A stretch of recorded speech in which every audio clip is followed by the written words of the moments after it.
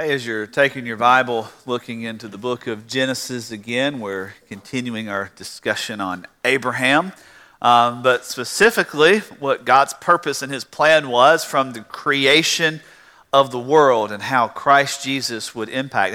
As you're looking in your Bible or looking on your tablet or smartphone for the passage, just kind of a kudos, a word of encouragement to members of our Common Ground class for the Women's Craft Cafe that they did yesterday. I wasn't here. We were out of town yesterday, but I saw a lot of pictures. And all in all, if you're part of the Common Ground class, thank you for your leadership and pulling that and bringing that together. We had several women here yesterday morning, several visiting women that were here, and other ladies of our church. If you brought somebody, if you were here and you're part of it, thank you. Thank you for helping make it a success. And also, the men that were here to help, I saw several of you have good skill with hair dryers, even though your haircut is similar to mine. It looks like you did know how to use that thing that blows hot air out of there. So it looked to be a very good event, and thank you again to our Common Ground class. I know William and Janice aren't here, but thank you for all that were part of it.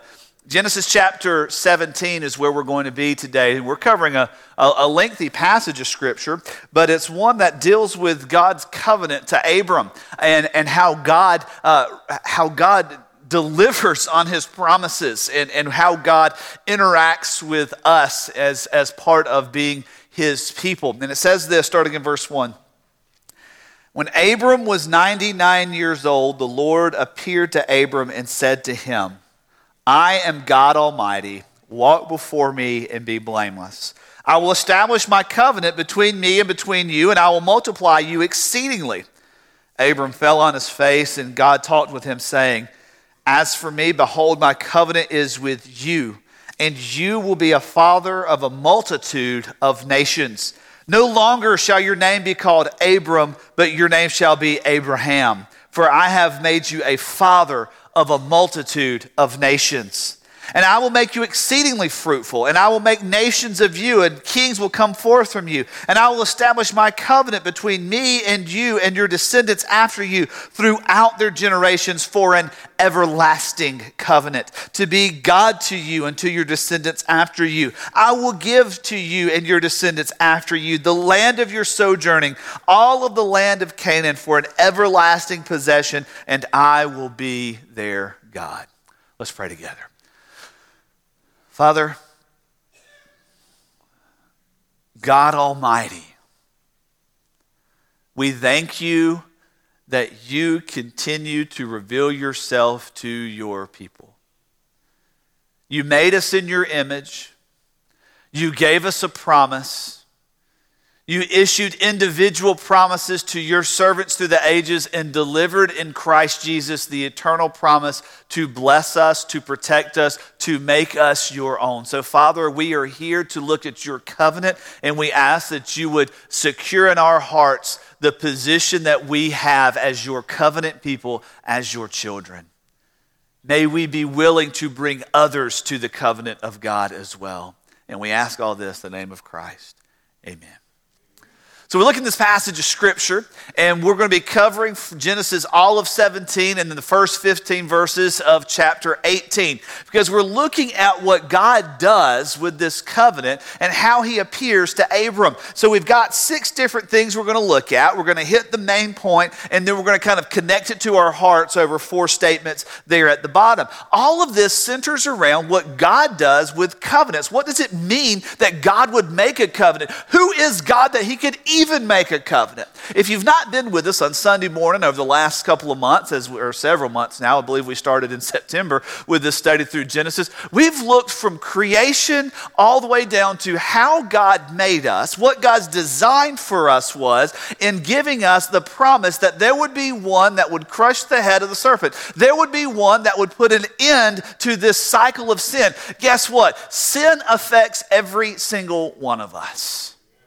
All of us are sinners, all of us have sinned, and all of us live in the effects of sin. We have a penal code because there is sin in the world. We have body ailments because our bodies are failing because there is sin in the world. We all live under the curse of sin, but that was not what God's initial thought for us would be, that we would be a cursed and afflicted people. So he made a series of promises, first to the woman in Genesis chapter 3, between your seed and the seed of the serpent, I will put enmity. The serpent will bruise his heel, but he will crush his head.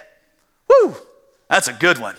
To Abram, earlier in chapter 12 and again in chapter 15, I will make you a great nation and I will promise you a child for all time. And even last week, as we looked at the faithlessness of Abram going into his wife's handmaid Hagar and trying to procure the child for Hagar, for Sarah that way. I mean, remember the lie that Sarah believed? I can be built up based on somebody else. And really, we're built up by who God made us and what God has done in our lives. And we get here in this passage of Scripture, and over these next few verses, we're going to see several things, 6 different things about this God and this covenant. And it starts with this. God comes to Abram to establish his covenant. He comes to Abram in order to make a covenant with him. He says there in verse 1, Abram was 99 years old when the Lord appeared to Abram and said, I am God Almighty, walk before me and be blameless. I will establish my covenant with you. I want you to think about something now. I want you to think very carefully with me here. Abram is 99 years old.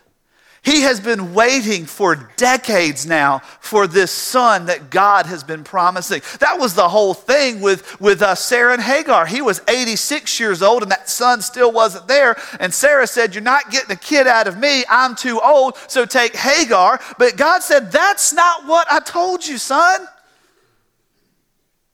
And he comes and he says, I am making this covenant with you. He says in this passage of Scripture, I will establish my covenant between me and between you. I will multiply you exceedingly. Abram fell on his face, and God talked to him, saying, as for me, behold, my covenant is with you, and you will be the father of a multitude of nations. And then changes his name from Abram, the father of many, to Abraham, the father of nations. See, we want to do a lot of things for ourselves, but God always does more. We want to control and to manipulate, but God says it's all in my hand and I will give you far and above and exceedingly more than you ever hoped, imagined, or dreamed, Abram. So I'm going to call you Abraham. And he says to Abram, he says, I'm going to make you exceedingly fruitful and I will make nations of you and kings will come forth from you. Man, that's a pretty good promise, right? Not just nations, but kings. Woo. Man, what if somebody came to you and said, your son's going to be a king one day? I know what you're doing. You're already plotting out where in the palace you're going to live. Yep, I know. And you're already figuring out which one of how many servants you're going to have to come and serve you because your child's going to be the king, right? He says, I will establish my covenant. Notice the nature of the covenant with Abram has to do with what? Who God is. He says there in verse 7, to be God to you and your descendants after you. God's covenant centers around who he is. He is Almighty God. He's Almighty God. There's no covenant without this Almighty God. And he comes to him and says, I will give you this land. I'll give you the descendants. Why? Because I am God. I will make this covenant with you, not because you're special, Abram, because remember, you gave your wife to Pharaoh. You remember what happened? You went into another woman. You took her to be your wife. No, it's not because you're great. It's because I am God. God comes to Abram to make the covenant. And then he gives a symbol. Verse 9, it says, God further said to Abram, now for you shall keep my covenant, you and your descendants after you throughout their generations. This is my covenant which you shall keep between me and between your descendants after you. Every male among you shall be circumcised, and you shall be circumcised in the flesh of your foreskin. And it shall be the sign of the covenant between me and you. Every male among you who is 8 days old should be circumcised throughout your generations. A servant who is born into your house, who who was bought with money from any foreigner who was not of your descendants. A servant who was born in your house, who was bought with your money, should surely be circumcised. Thus shall my covenant be in your flesh for an everlasting covenant, but an uncircumcised male who is not circumcised in the flesh of his foreskin, that person shall be cut off from his people, for he has broken my covenant. God makes a covenant with Abraham, but then God gives a symbol or a sign of the covenant. And this was a private sign, and this was an intimate sign, and it had to deal with the foreskin of the flesh of the male anatomy.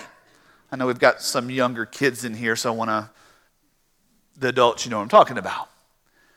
This was a covenant to be a sign that would take shape, that would say, this is how we know that I am part of the covenant with God, how I'm part of the descendants of Abraham. Now, we have medical reasons, and there are other reasons now that people choose to go for circumcision for their sons as their sons are born. But in the day of Abraham, notice what God says. When they become 8 days old throughout their generations, this is something that has to take place to show that you are of my people. Jesus himself, born to Mary and Joseph, born from above, but in the flesh, born to Mary and Joseph, on the 8th day was taken to the temple for the rite of purification through the circumcision. This was how God showed his covenant people who they were. But notice what he says in verse 13. He says, my covenant shall be in your flesh for an everlasting covenant. This was not a temporary sign.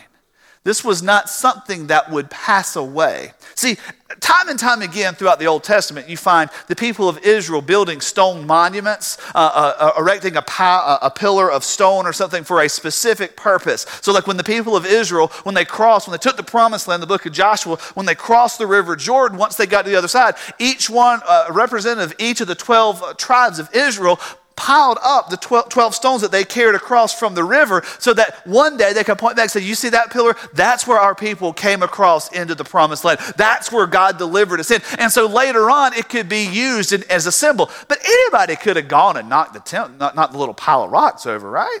Anybody ever built a sandcastle at the beach? It doesn't last very long. Especially if you've got young kids. They want to tear it up as soon as you turn the bucket over with the sand in it. They're ready to tear it up. But even if they don't, the waves will come crashing in and they will remove it because it can be removed. It's temporary. But what Abram has done to him as a sign of the covenant is something in his flesh that is a daily and perpetual reminder on his body, in his body, I am a member of the covenant of God. And for the people of Israel, it was to be a continued sign. It was to be a continued point to who God was and who they were as children of God. See, we look for all these signs and symbols, and we have symbols for everything. Now, I've got this ring that I wear.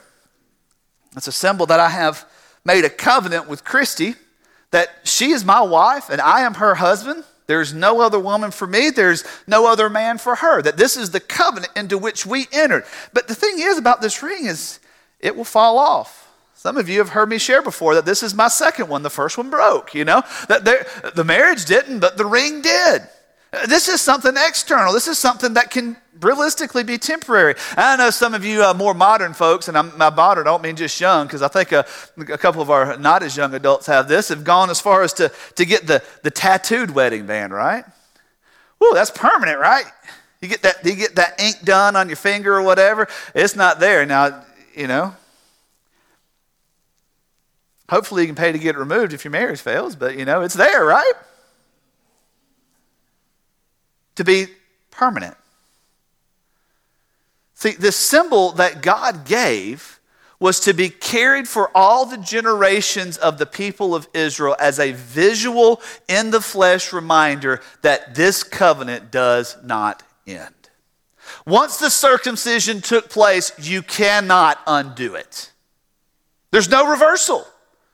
You're in the covenant of God, and God has continued to make his covenant that you are his people, people of Abraham, people of Israel. And because of that, here is your symbol so that you know there's no leaving, there's no forsaking the covenant of God. God does not forsake.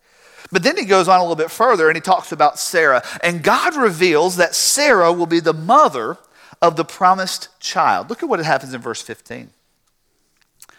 Then God said to Abraham, as for Sarai, your wife, you should not call her name Sarai, but Sarah, or princess is literally what Sarah means, shall be her name. I will bless her, and indeed I will give you a son by her. Then I will bless her, and she shall be a mother of nations. Kings of people will come from her. And Abram fell on his face and laughed and said in his heart, will a child be born to a man 100 years old? And will Sarah, who is 90 years old, bear a child? These are legitimate questions, right? Abram's 99. He's like, okay, I know it takes 9 months for a baby to be born. That's going to put me at 100. Sarah's already 90. Yeah, you got to be kidding me, right? If it was modern day, he'd be looking for the hidden camera. You know, he'd be like, okay, I'm on some TV show or something. But he laughs, and he asks some legitimate questions. How is this going to take place? I'm 100. Sarah's 90.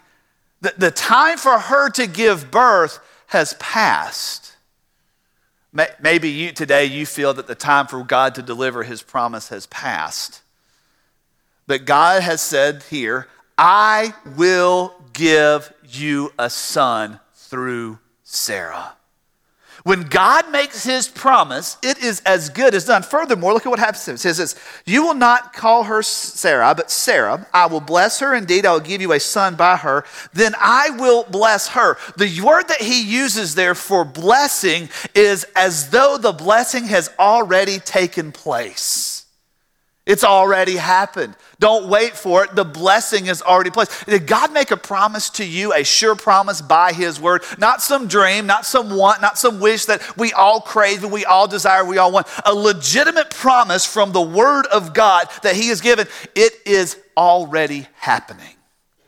God says here, I will bless her and she shall be a mother of nations, a king of peoples. I want you to see something about this Sarah figure here.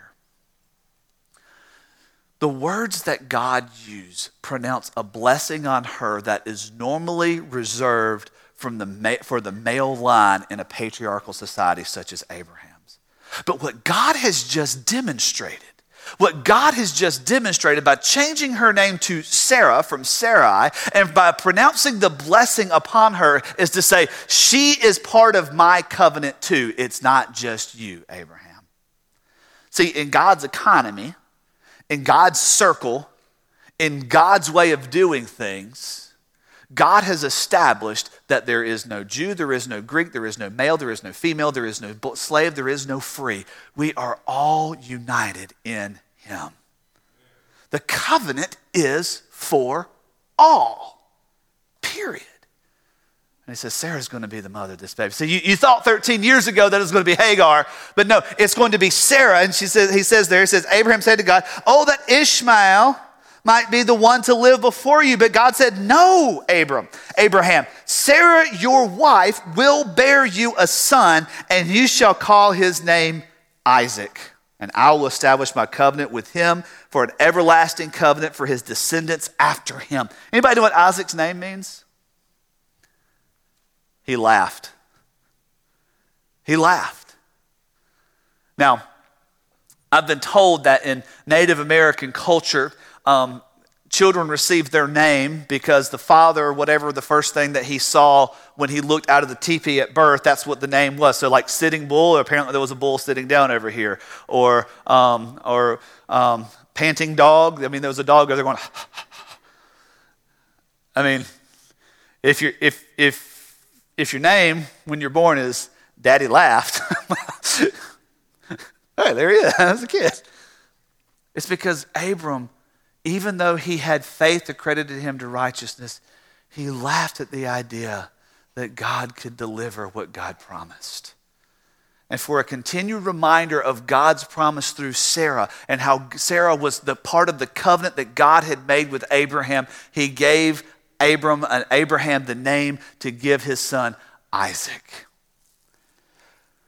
But God also protects Ishmael. Notice he says there in verse 20, as for Ishmael, I have heard you. Now, he was legitimately a child of Abraham. He was not the promised child. He was not the promised son. He was not the one through whom the covenants would be delivered, but he was of the bloodline, and therefore he was under the covenant, the covering that Abraham had provided. It's as for Ishmael, I have heard you. Remember, the name Ishmael is literally he hears, or God has heard. He said, I've heard you, and I will bless him, and I will make him fruitful, and I will multiply him exceedingly. He shall become the father of 12 princes, and I will make him a great nation. God provides for this other son, even though he wasn't the chosen son, even though he wasn't the promised son. He protects Ishmael, the son Ishmael, through his covenants. But he comes back and says, but my covenant I will establish with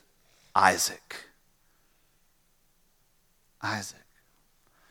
And I know this introduces the questions of why does God prefer one or the other? Why is it that later on we have that Esau is the firstborn of Isaac, but Jacob is the one that is chosen? Why is it that Joseph is the 11th born of Jacob, but he's the one that's chosen? Why is it later in the book of Romans that Paul writes of what God says, like, Jacob I have loved and Esau I've hated? Why does that come into play? I want you to see clearly why. My covenant I will establish with Isaac, whom Sarah will bear.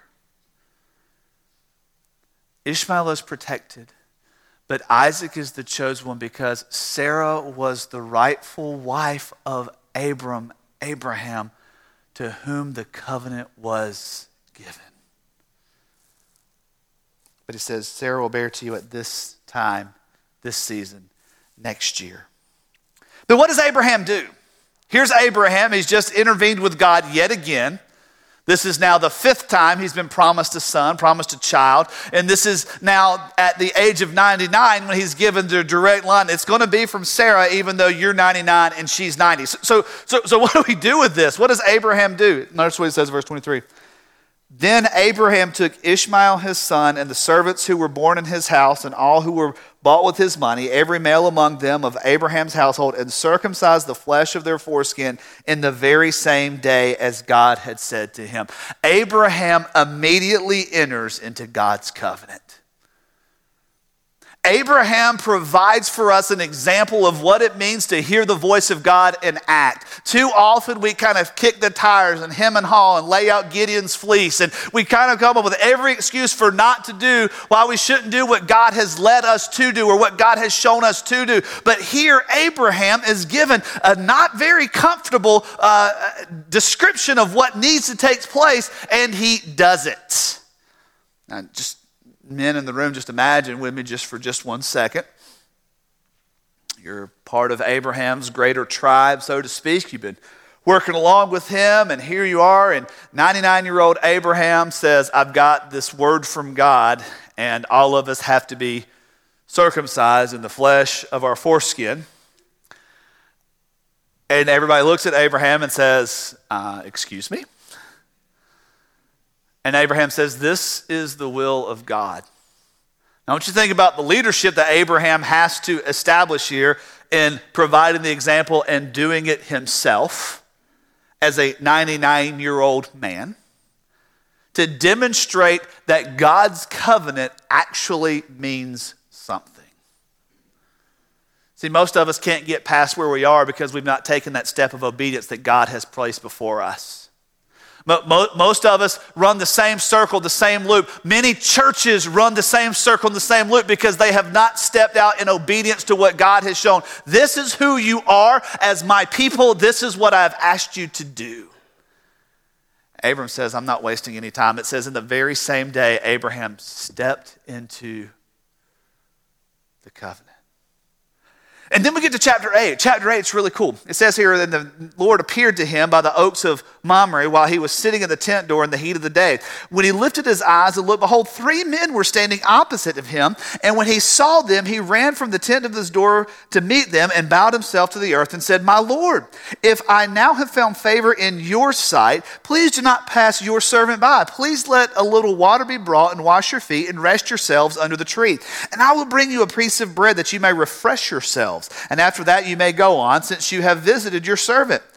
And then and they said to him, Do as you have said. So Abraham hurried quickly into the tent to Sarah and said, Quickly prepare 3 measures of fine flour, knead it and make bread cakes. And Abraham also ran to the herd and took a tender and choice calf and gave it to the servant and hurried to prepare it. He took curds and milk and the calf which he had prepared and placed it before them, and he was standing there by them under the tree as they ate.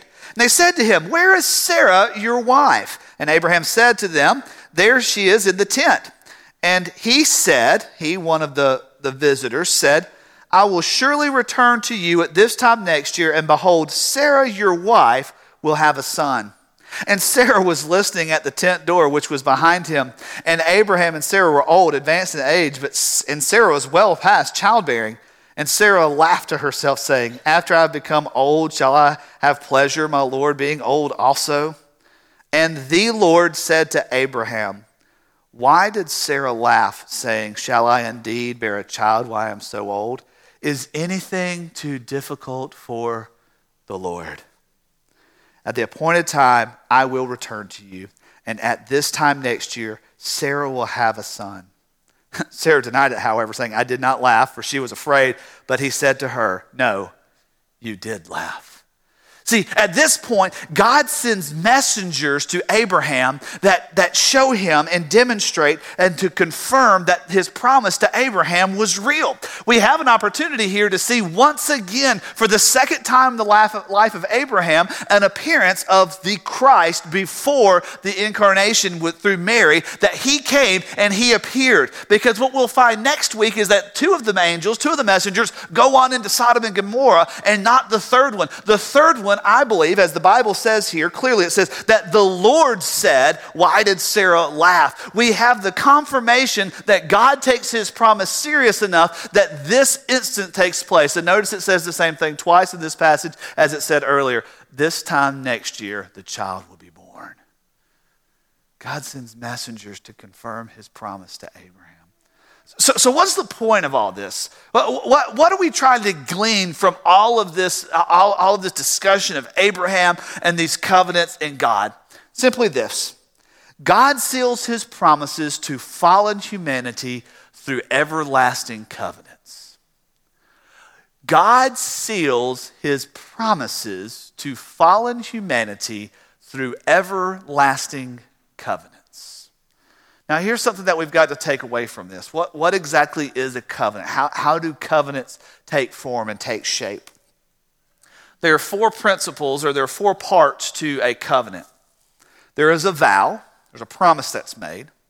There's a public witness. There are people that are around. There are others that can attest to the covenant that's made. There is a symbol or a sign that is provided. And then there is a change of name. And what we have here is that God enters into the life of Abraham, who was a fallen human being, who was a human being that was governed by sin just like us, that lived in a sinful society, that had sinful tendencies just like us, and seals a promise with him by saying this: I will establish my covenant between me and between you. He seals all this with a covenant. And if you're a follower of Christ, you have entered into a covenant with God that is symbolized and is ratified by the same 4 things: a vow, a public witness, a symbol, and a name change. Like, what are you talking about, Evan? Where do you see all this? Let's look together. First, you and I have to understand there's no such thing as a private covenant with God. There's no such thing as a private covenant with God. Notice in this passage of Scripture that Abraham was not left to have these desert wanderings by himself. It wasn't just old man Abraham sitting out under the trees, kind of going a little loopy on people and seeing things and just living his life and doing his own thing. Oh yeah, God, you promised me a child and I'll do this circumcision thing, that's fine. There was a public witness because all of the men of the house had to be grafted in by their acceptance of the circumcision. There was a public witness that took place that day.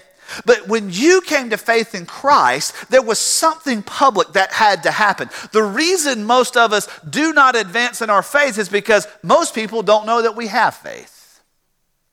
A lot of people don't know we have faith. They know where we stand politically. They know where we stand on the Super Bowl. They know where we stand with this or that. They know how we stand with fashion. They know how we identify with music and singers and all this. But what do they know about our faith? We operate under a private covenant with God. And can I just be real with you just for a second? This is where too often, to the detriment of our public testimony of faith, we have placed such a great priority and a great premium on our personal relationship with Jesus Christ within the church that we forgot the public sphere in which we live. Now, let me be clear with you. You don't get to heaven, you don't get to glory, you don't get to salvation based on what somebody else did with Jesus. Grandma might have been a great follower of Christ, but grandma can't save you. Her faith cannot save you. Mama's faith cannot save you. Daddy's faith cannot save you. Your brother's faith cannot save you. Your husband's faith cannot save you. Your wife's faith cannot save you. It is between you and God only through the blood of Christ Jesus, period. But it doesn't stay there. See, when we enter into baptism, We've had several baptisms over the last year. I believe we baptized 12 here last year in 2018. All of those were public identifications of who they are in Christ. There is a public witness. The question that you and I have to ask is, does anybody know that I'm a Christian? Do my coworkers know that I'm a Christian? They might know that I wear a certain team color on Friday before a game. They might know that I post political stuff on social media. They might know that I prefer Ford over Chevy. They might know some of these things, but do they know about the covenant that God has made with me through the blood of Christ Jesus? Do they know I'm a Christian? If they don't, you've got some work to do. If they don't, you've got to ask yourself, am I truly in the covenant, or am I just hanging out around the covenant hoping that it bleeds over on me a little bit? We took the kids to Great Wolf Lodge for Addison's birthday this weekend, and it doesn't really matter where you are in the water park area, you're going to get wet. You don't have to be going down the slide. You don't have to be standing around where what do they call that? Lazy River.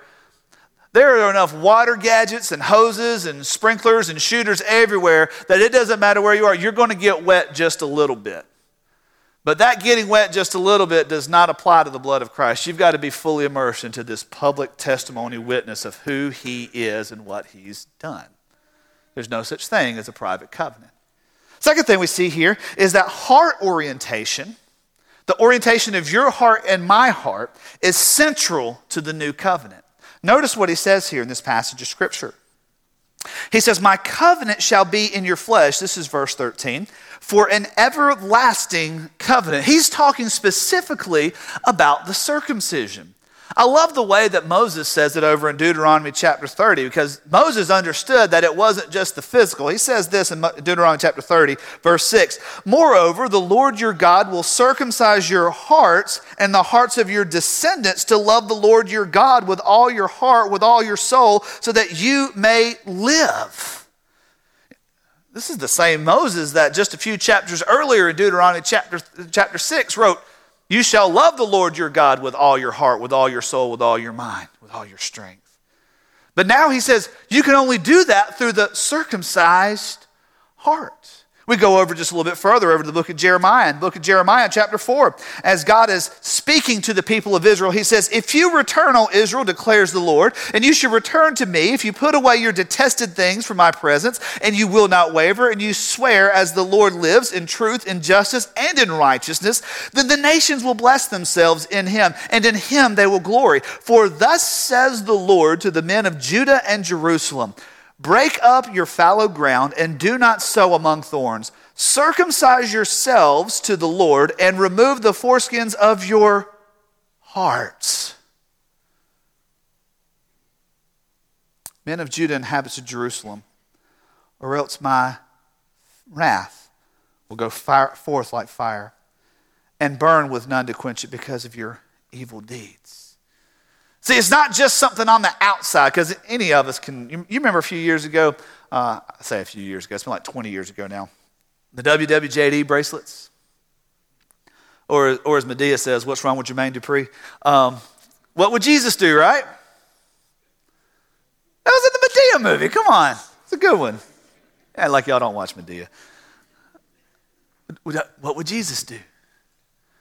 Then a few years ago, they came out with the little rubbery plastic ones, right? That you could have stamped or printed with about anything. And you name the cause, man. Whatever the cause is, you can get your own little armband or whatever, and it's all right there. Or maybe you got your cross, you got your gold chain with your cross. It was a Michael W. Smith song about 30 years ago. What's your line? Tell me why you wear your cross of gold. Is it a state of mind, or does it find a way into your soul? Is it just something you wear as a fashion icon, or is it something that's real? Because we can all put on something external. The circumcision for Abraham was something external to mark something that was internal.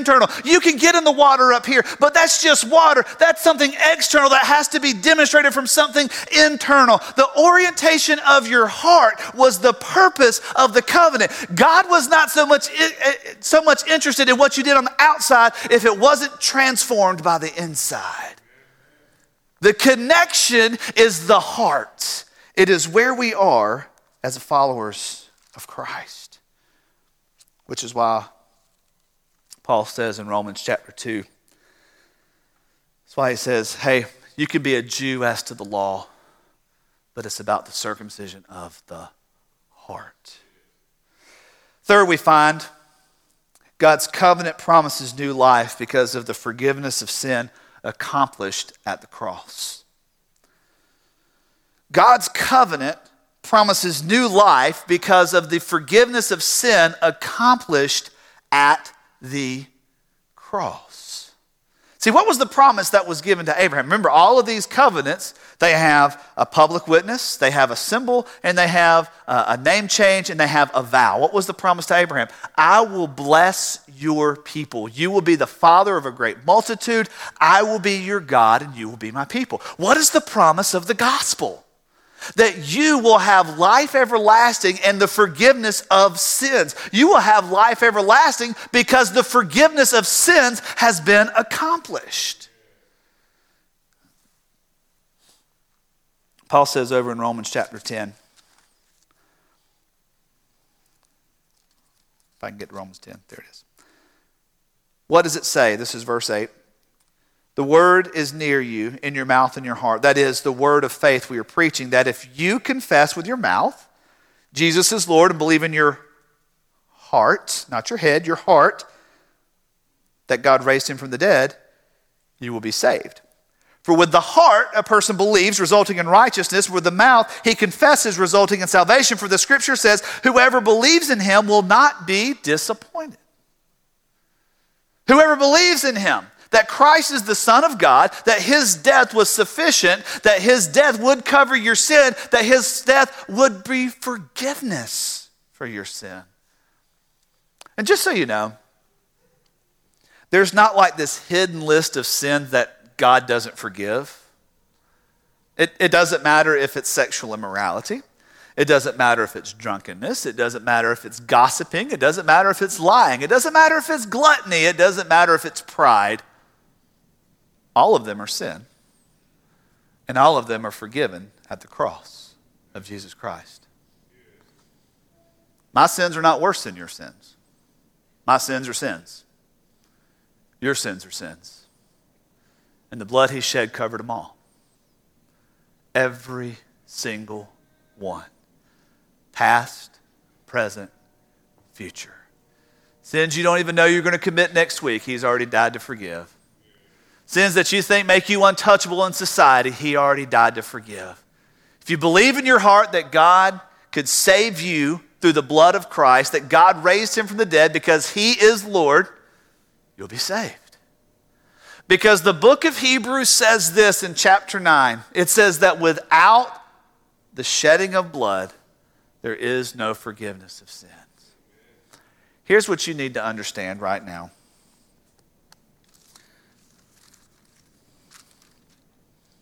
It says that Abraham was given a sign of circumcision, a covenant in the flesh for an everlasting covenant. And it says in verse 23 that Abraham took Ishmael, his son, and all the servants who were born in his house, and all who were bought with his money, every male among them of Abraham's household, and circumcised the flesh of their foreskin in the very same day as God had said to him. You know what happens when there's a circumcision? There's blood. There is the shedding of blood.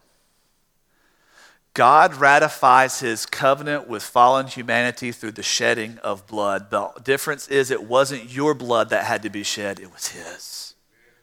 It wasn't your sin-stained blood, it was his perfect blood. It wasn't your blood that was muddied and mired by all of the unrighteousness of being human. It was the pure, undefiled blood of the Son of God. His covenant was made through blood because it gave new life as he forgave you for your sin. And because of that, you and I have a new identity because of God's redeeming covenant in Jesus Christ. We have a new identity. Now I want you to think through this with me just a second. What was our public witness? That we came forward in faith, that there is not a private covenant. He gave us a symbol. He gave us a sign. It wasn't a bracelet. It wasn't a cross of gold that we run around our neck. It was a circumcised heart. It was a transformation on the inside that he gave to us. He made a promise. I will be your God. You will be my people. Your sins have been washed away. You are forgiven. But now he has said it's not just that you're forgiven. You are my child. Abraham went from being Abram to Abraham. Sarai went from Sarai to Sarah. You and I went from people who were not of the people of God to people of the covenant of God, because we, as Paul says in Romans chapter 8, starting in verse 14, we have not been given a spirit of fear, but we have been given a spirit of adoption as sons, by which we can cry out, Abba, Father. We get to go to God as our dad. We get to call upon him by name. He is the great I am. He is the Almighty. He is the sovereign. He is the one that says, come to me. I will give you rest because you are my child. So why do we labor in false covenants that are made in this world when God has fulfilled his promises by sealing us in the covenant of blood of Christ?